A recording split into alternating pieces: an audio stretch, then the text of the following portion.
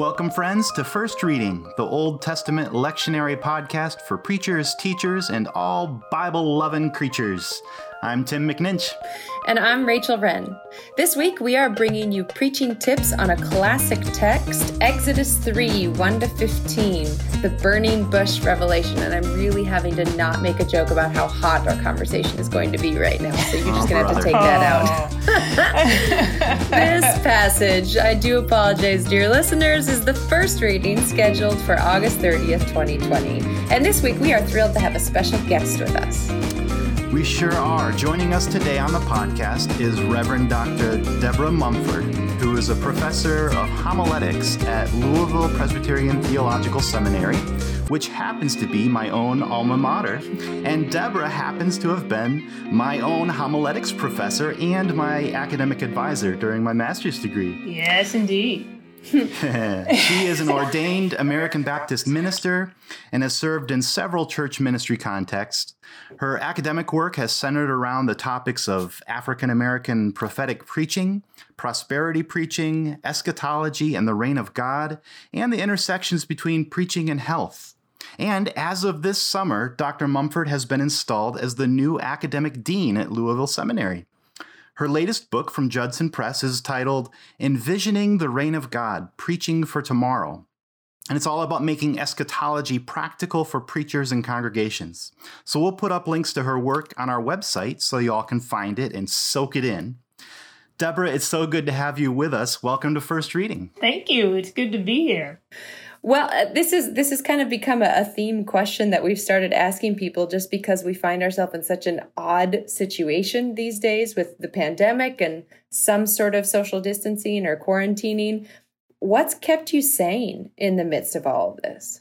Well, I have a wonderful partner who keeps me grounded in all things. So she keeps me in the line. So I appreciate that. But one of the things that we've tried to do is to make sure we get out periodically and actually, go for walks and stay connected to people we really care about, checking in on them. And so all of that has been helpful. And on weekends, binge watching our favorite shows helps immensely. So,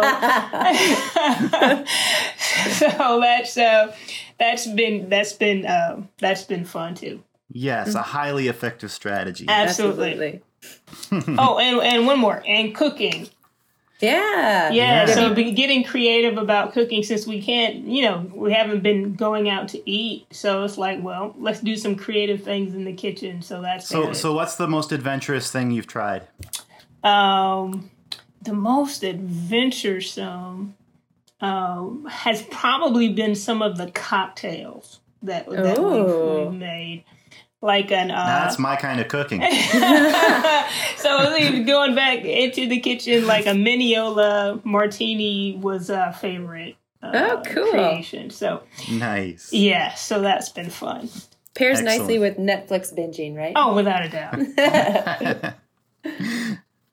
So, Debra, even though you have so many professional accomplishments and accolades, it's obvious, I'm sure, that today is a crowning achievement because you have the great distinction of being the very first professional homiletician that we've had as a guest on our podcast. I am honored. So congratulations. Thank you. And we are very excited to glean from your expertise on preaching, especially since we're looking at a lectionary text that's probably already familiar, or at least in its outline, to lots of preachers and congregations. I can imagine some sort of been there, done that attitudes towards this particular text. So let's see together how we can give some fresh insights to our listeners. But first things first, Debra, could you do the first reading for us in English? I can do that. So I'll be reading from the New International Version. Great. Now Moses was tending the flock of Jethro, his father-in-law, a priest of Midian, and he led the flock to the far side of the wilderness and came to Horeb, the mountain of God. There the angel of the Lord appeared to him in the flames of fire within the bush. And Moses saw that though the bush was on fire, it did not burn up. So Moses thought, I will go over and see this strange sight, why the bush does not burn up. When the Lord saw that he had gone over to look, God called him from within the bush, Moses, Moses. And Moses said, Here I am. Do not come any closer, God said. Take off your sandals, for the place where you are standing is holy ground. Then he said to him, I am God of your father, the God of Abraham, the God of Isaac, the God of Jacob. At this, Moses hid his face because he was afraid to look at God. The Lord said, I have indeed seen the misery of my people in Egypt. I have heard them crying out because of their slave drivers, and I am concerned about their suffering. So I have come down to rescue them from the hand of the Egyptians and to bring them up out of that land into a good and spacious land, a land flowing with milk and honey, the home of the Canaanites, the Hittites, the Amorites, Perizzites, Hivites, and Jebusites. And now the cry of the Israelites has reached me, and I have seen the way the Egyptians are oppressing them. So, now go. I am sending you to Pharaoh to bring my people, the Israelites, out of Egypt. But Moses said to God, Who am I that I should go to Pharaoh and bring the Israelites out of Egypt? And God said, I will be with you, and this will be a sign to you, that it is I who have sent you. When you have brought the people out of Egypt, you will worship God on this mountain. Moses said to God, Suppose I go to the Israelites and I say to them, The God of your fathers has sent me, and they ask me, What is his name? Then what shall I tell them? And God said to Moses, I am who I am. This is what you are to say to the Israelites, I am has sent me to you.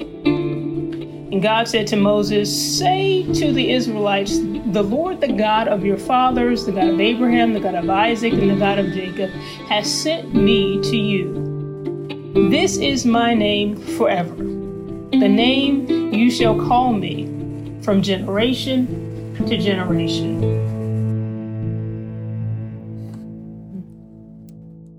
Thank you.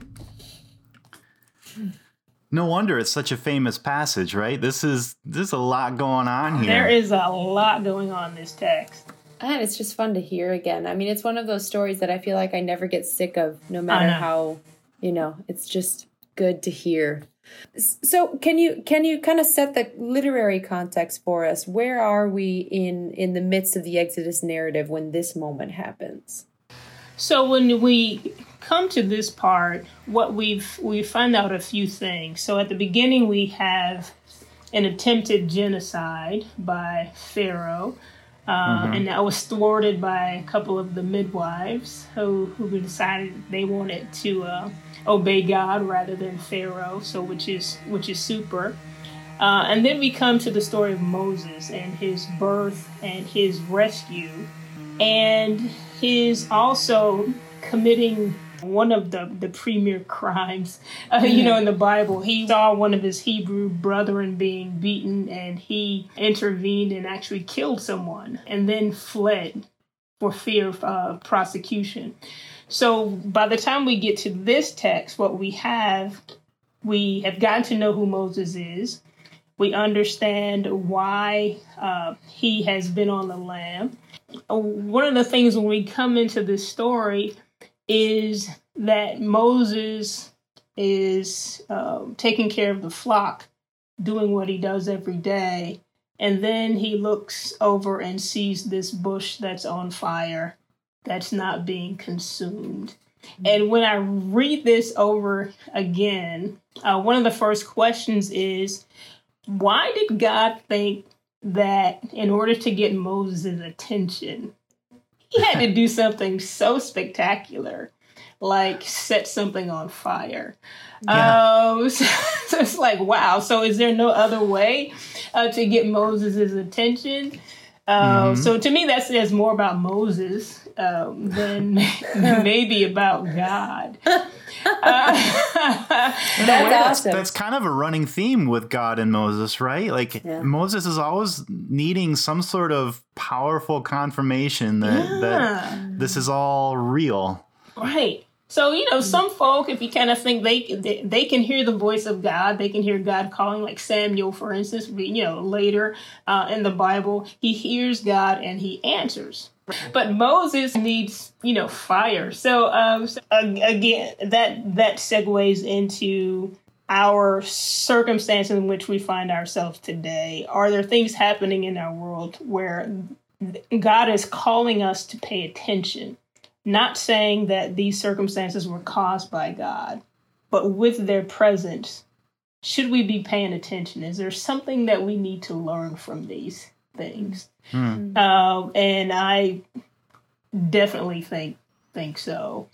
If you kind of think about the pandemic, it brings attention to the inequities that are in society, and they are being exposed in ways that many people have not understood before.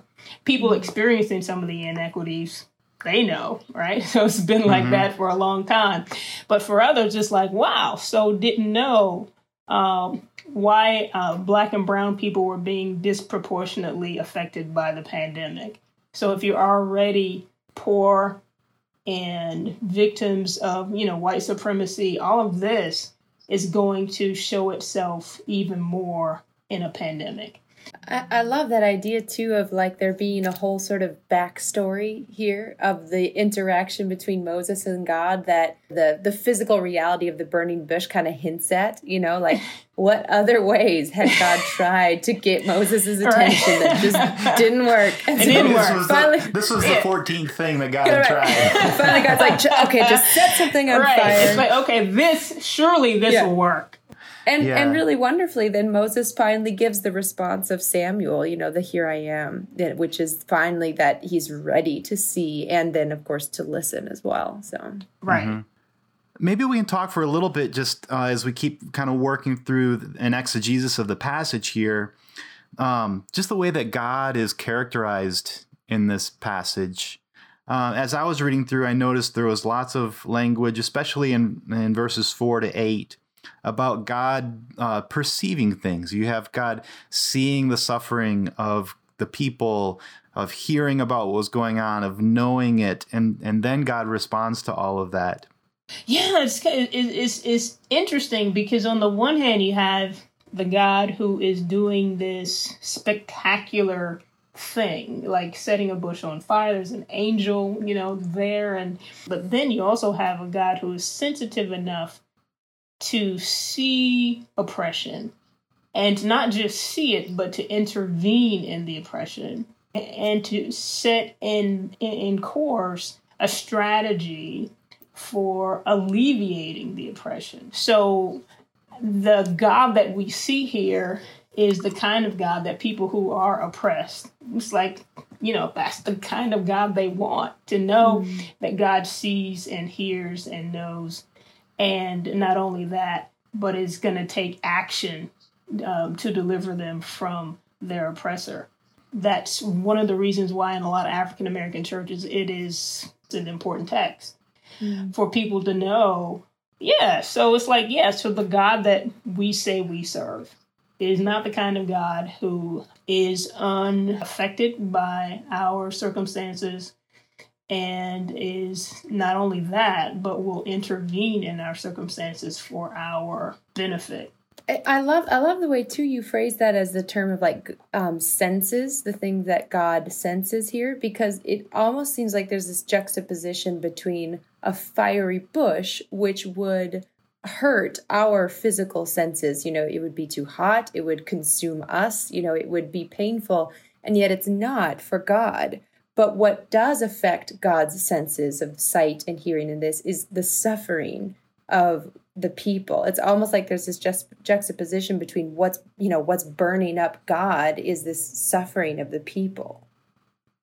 When you talk about the kind of God that this text represents, there's also some tension there between the kind of God who is so deeply affected by people's suffering And yet the solution to that is to bring them to this land that's occupied by other people and will require violence to establish them. Right. So, again, so it's like on the one hand, we have like this God who is like, this is awesome God, right? So God who is attending to the needs of the people. Great. Yes. Yeah. But then the recommendation, the solution is to take these people from one land to another. And in order to, and what the people don't know then, of course, is that in order to actually be the new owners of this land flowing with milk and honey, they have to fight and kill entire people. The Amorites, the Hittites, that long list of names, they're going to have to annihilate, commit genocide on all of these people, as suggested by this sensitive, loving God. Right? So it's like, what is going on with that? So it seems like, so we have a God, and the picture here is a God who is concerned about one people, but not about the others.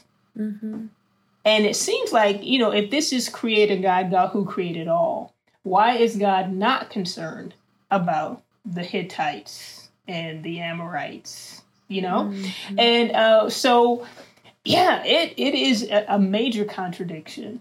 And I think we should preach it just the way it is, with all of its stunning contradiction, because that stunning contradiction that we find in the text is just an example of some of the contradictions we experience in our world. Because there are policies and, things put in place that seem to be more concerned for some people than for others, right? And so for us to kind of unearth that in the Bible and to talk about that, but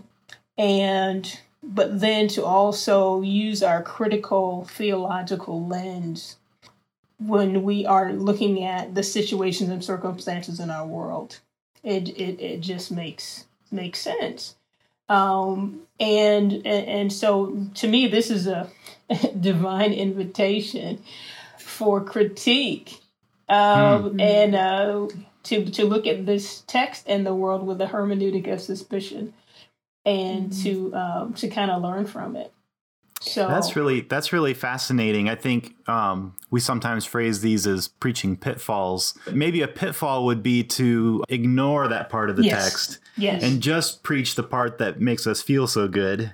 But you're suggesting that we should include all of this, lean into it, and comment on it as how this reflects our own experience in our own world as well. Exactly. I think for so long we want to avoid texts that are uncomfortable.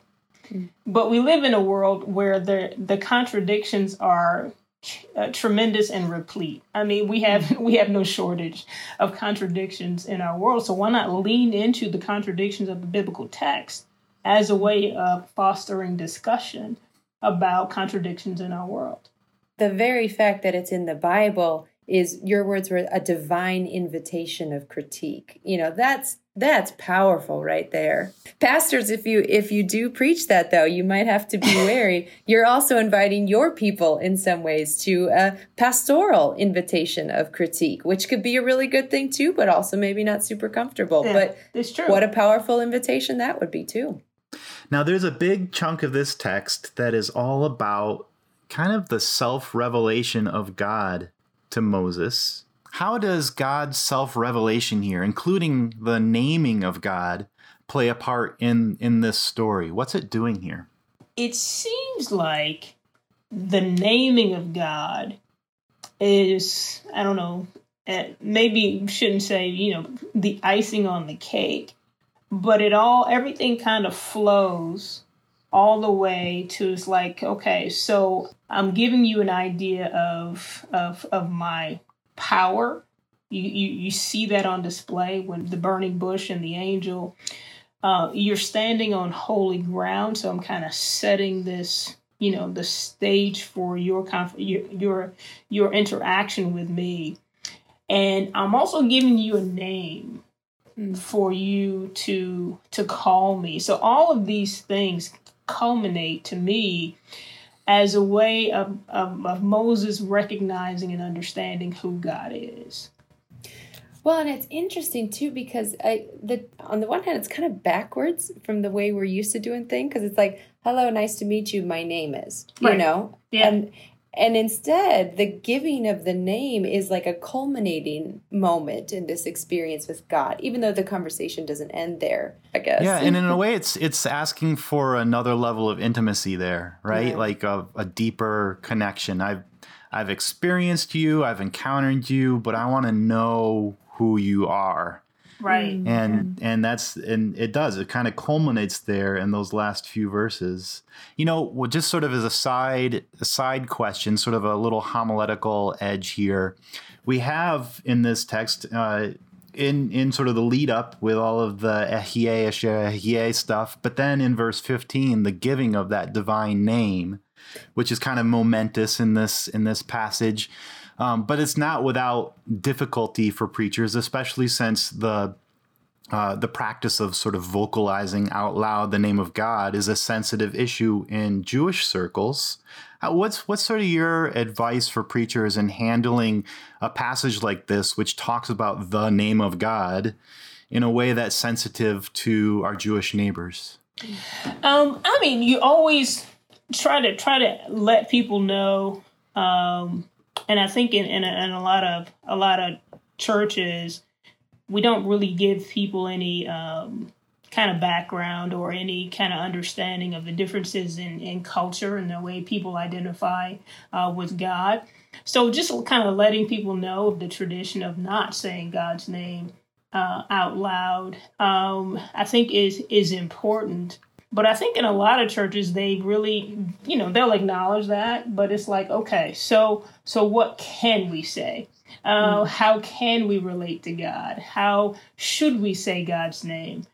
And I know in a lot of African American traditions, people like to have like an array of different ways to kind of talk about God. Rose of Sharon, and they go throughout, the whole Bible, and just how many ways can we talk about, God is my rock and my Redeemer.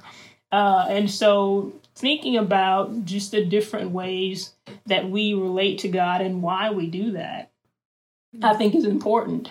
We can respect that while also leaning into our own traditions. Mm-hmm. Mm-hmm.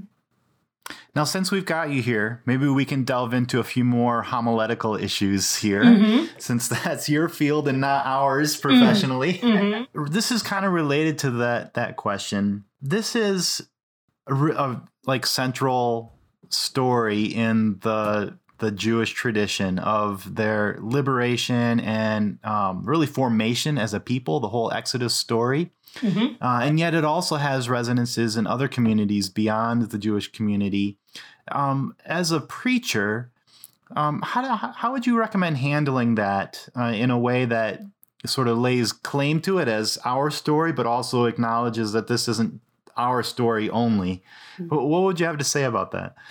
Well, I think it's really important to always put everything in context, because if we lose the context of the text itself, what was happening in the lives of the Israelites at this time, how even people today in some Jewish communities relate to this text. If we lose that context and lay claim to only our interpretation of that context, I don't think we actually are doing the text justice. We don't want to be supersessionist in our interpretations of the text. Just a quick note for our listeners, supersessionism is the idea that Christians have replaced Jews as God's chosen people, and it's a bad thing to think. It's a bad thing to think. But it's also everywhere, and so we need to be proactive in the way that we give that context back to these texts so that we know who we're sharing them with and why that's so important. Exactly. It's really important to understand that, these texts existed long before Christianity appeared on the earth. God has been working in other communities other than our own for a long time. And that's a good thing. Yeah. And still is. And still is. Absolutely. Yeah. So I've got another sort of broad homiletical question about a passage like this. I wonder what you think, Deborah, about how much does the context of our congregation matter and what we do with a text like this? Like, I imagine it might be a bit different to preach a text like this in a rural white church in Trump country versus preaching it in an urban black church versus some other context. Or maybe not. Maybe you sort of take what the text is giving you and you do the same thing. What do you think about the context of the congregation and what that does with what we do with the text? Context always matters, right? Because it seems like if the theme of liberation is part of this text, we can't take for granted that just because it's a rural white church, there are people who need to be liberated there as well from something. Mm-hmm. And maybe their need for liberation is a little bit different, but there is something there. And so some of these people in both contexts are asking the question, does God hear their cry? Does God hear that they can't get their unemployment that is supposed to be guaranteed by the government? It's just not happening. Is God hearing their cries? They work in meat packing plants and they see more and more people getting COVID-19 and they're just trying to earn a living for their families, or so is that something they need to be liberated from? So understanding that the message of liberation is not just the purview of traditionally marginalized people that we kind of know about. Very often, in rural white context, there may be poverty, there may be all kinds of circumstances that people need to be delivered from. To speak to that is the preacher's task. So, Rachel, if you were going to craft a sermon based on this text, what sort of angle would you take? What would be your way into it? Well, as always happens on these conversations, I've got about 6. So I resonated strongly with this idea of God's body and what God's body senses in response to creation, especially the suffering of creation, especially at our present moment when suffering is such it's a word that I think almost everybody can identify with, whether you've had COVID, whether you know someone who's died from COVID, whether you are worried about the future of our world. Suffering is a potent question. And so this idea that God's body itself responds to suffering could be a real word of comfort and liberation.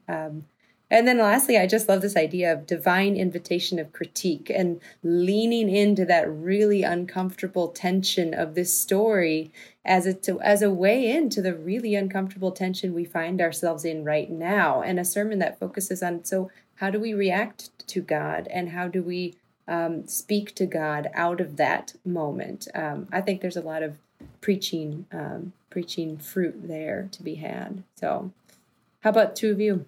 Well, I guess I would say all of that is probably what I would do. But for another angle, perhaps, one of the themes in this passage that is really powerful and kind of sticks out to me is the magnitude of the calling that Moses receives in this text to be the one to lead God's people out. And I can so identify with his feelings of inadequacy. Who am I to do this? I'm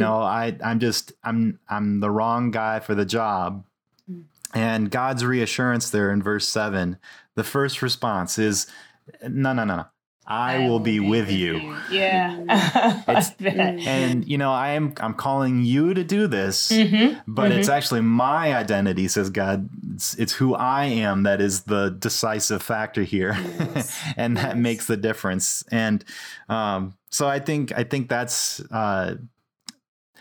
for those of us who feel like the circumstances of the world that we're living in right now are overwhelming, and we feel this sense of calling that we should be doing something, but what difference can we make? I'm just me. I'm not really qualified to change the world in this moment where the world needs changing.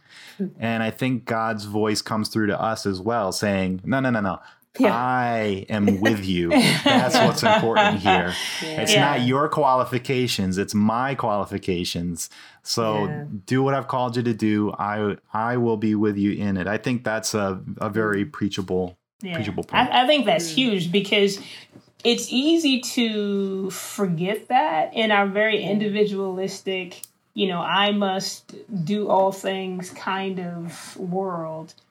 Because even though we say, we believe in God, very often that does not mean that we put our faith in God and that we actually believe that God is going to be with us when God calls us. Right. So it's like, okay, so we say, okay, I'll go, I'll answer the call, and then start, tripping, just because we're panicking because we think we have to do it on our own. It's like, but wait, God called us. And that means that God will give us everything we need to do the job. Yeah. As long as we stay focused on what God is calling us to do, God's not going to leave us and abandon us when God called us. So it's like, okay, I got it. And so just to kind of remind ourselves of that, I think is really important. Yeah, especially because, just a little bit later on in the chapter when Moses is protesting, one of the things that God says is, what do you have in your hand right now? And it's a stick, it's a rod. And God's like, I can work with that. It's like, what do you have in your hand right now? And God looks at it and says, I can work with that, It's like, so that means it's like, so whatever we are, whatever we bring to this task, God can work with that, apparently, because God called us, right? Yeah. So that should be a good thing. Yeah. Yeah. Mm-hmm. We probably can't hear that sermon enough. Well, this was just wonderful. I know that I'll be sitting with this conversation for quite a while. So thank you so much, Dr. Mumford, for coming on. This is just a fantastic conversation, and I know that there's going to be lots of great sermons that come out of it. So thanks for being here. Oh, thank you for having me. Well, dear listeners, that's going to bring us to the end of our episode here. But it doesn't mean you have to leave First Reading behind. You can go to our website, firstreadingpodcast.com, and find all of our back episodes there, as well as links to the work of our esteemed guests. We also have a Facebook page now. You can find us on Facebook and interact with us there, so do check that out. And let a friend know about the podcast so we can spread what we're doing out into the world here. Shout out to Blue Dot Sessions for some extra music this week, and thanks to all of you for listening. Until next time, I'm Tim McNinch. And I'm Rachel Wren. Remember, whatever you've got, God can work with it.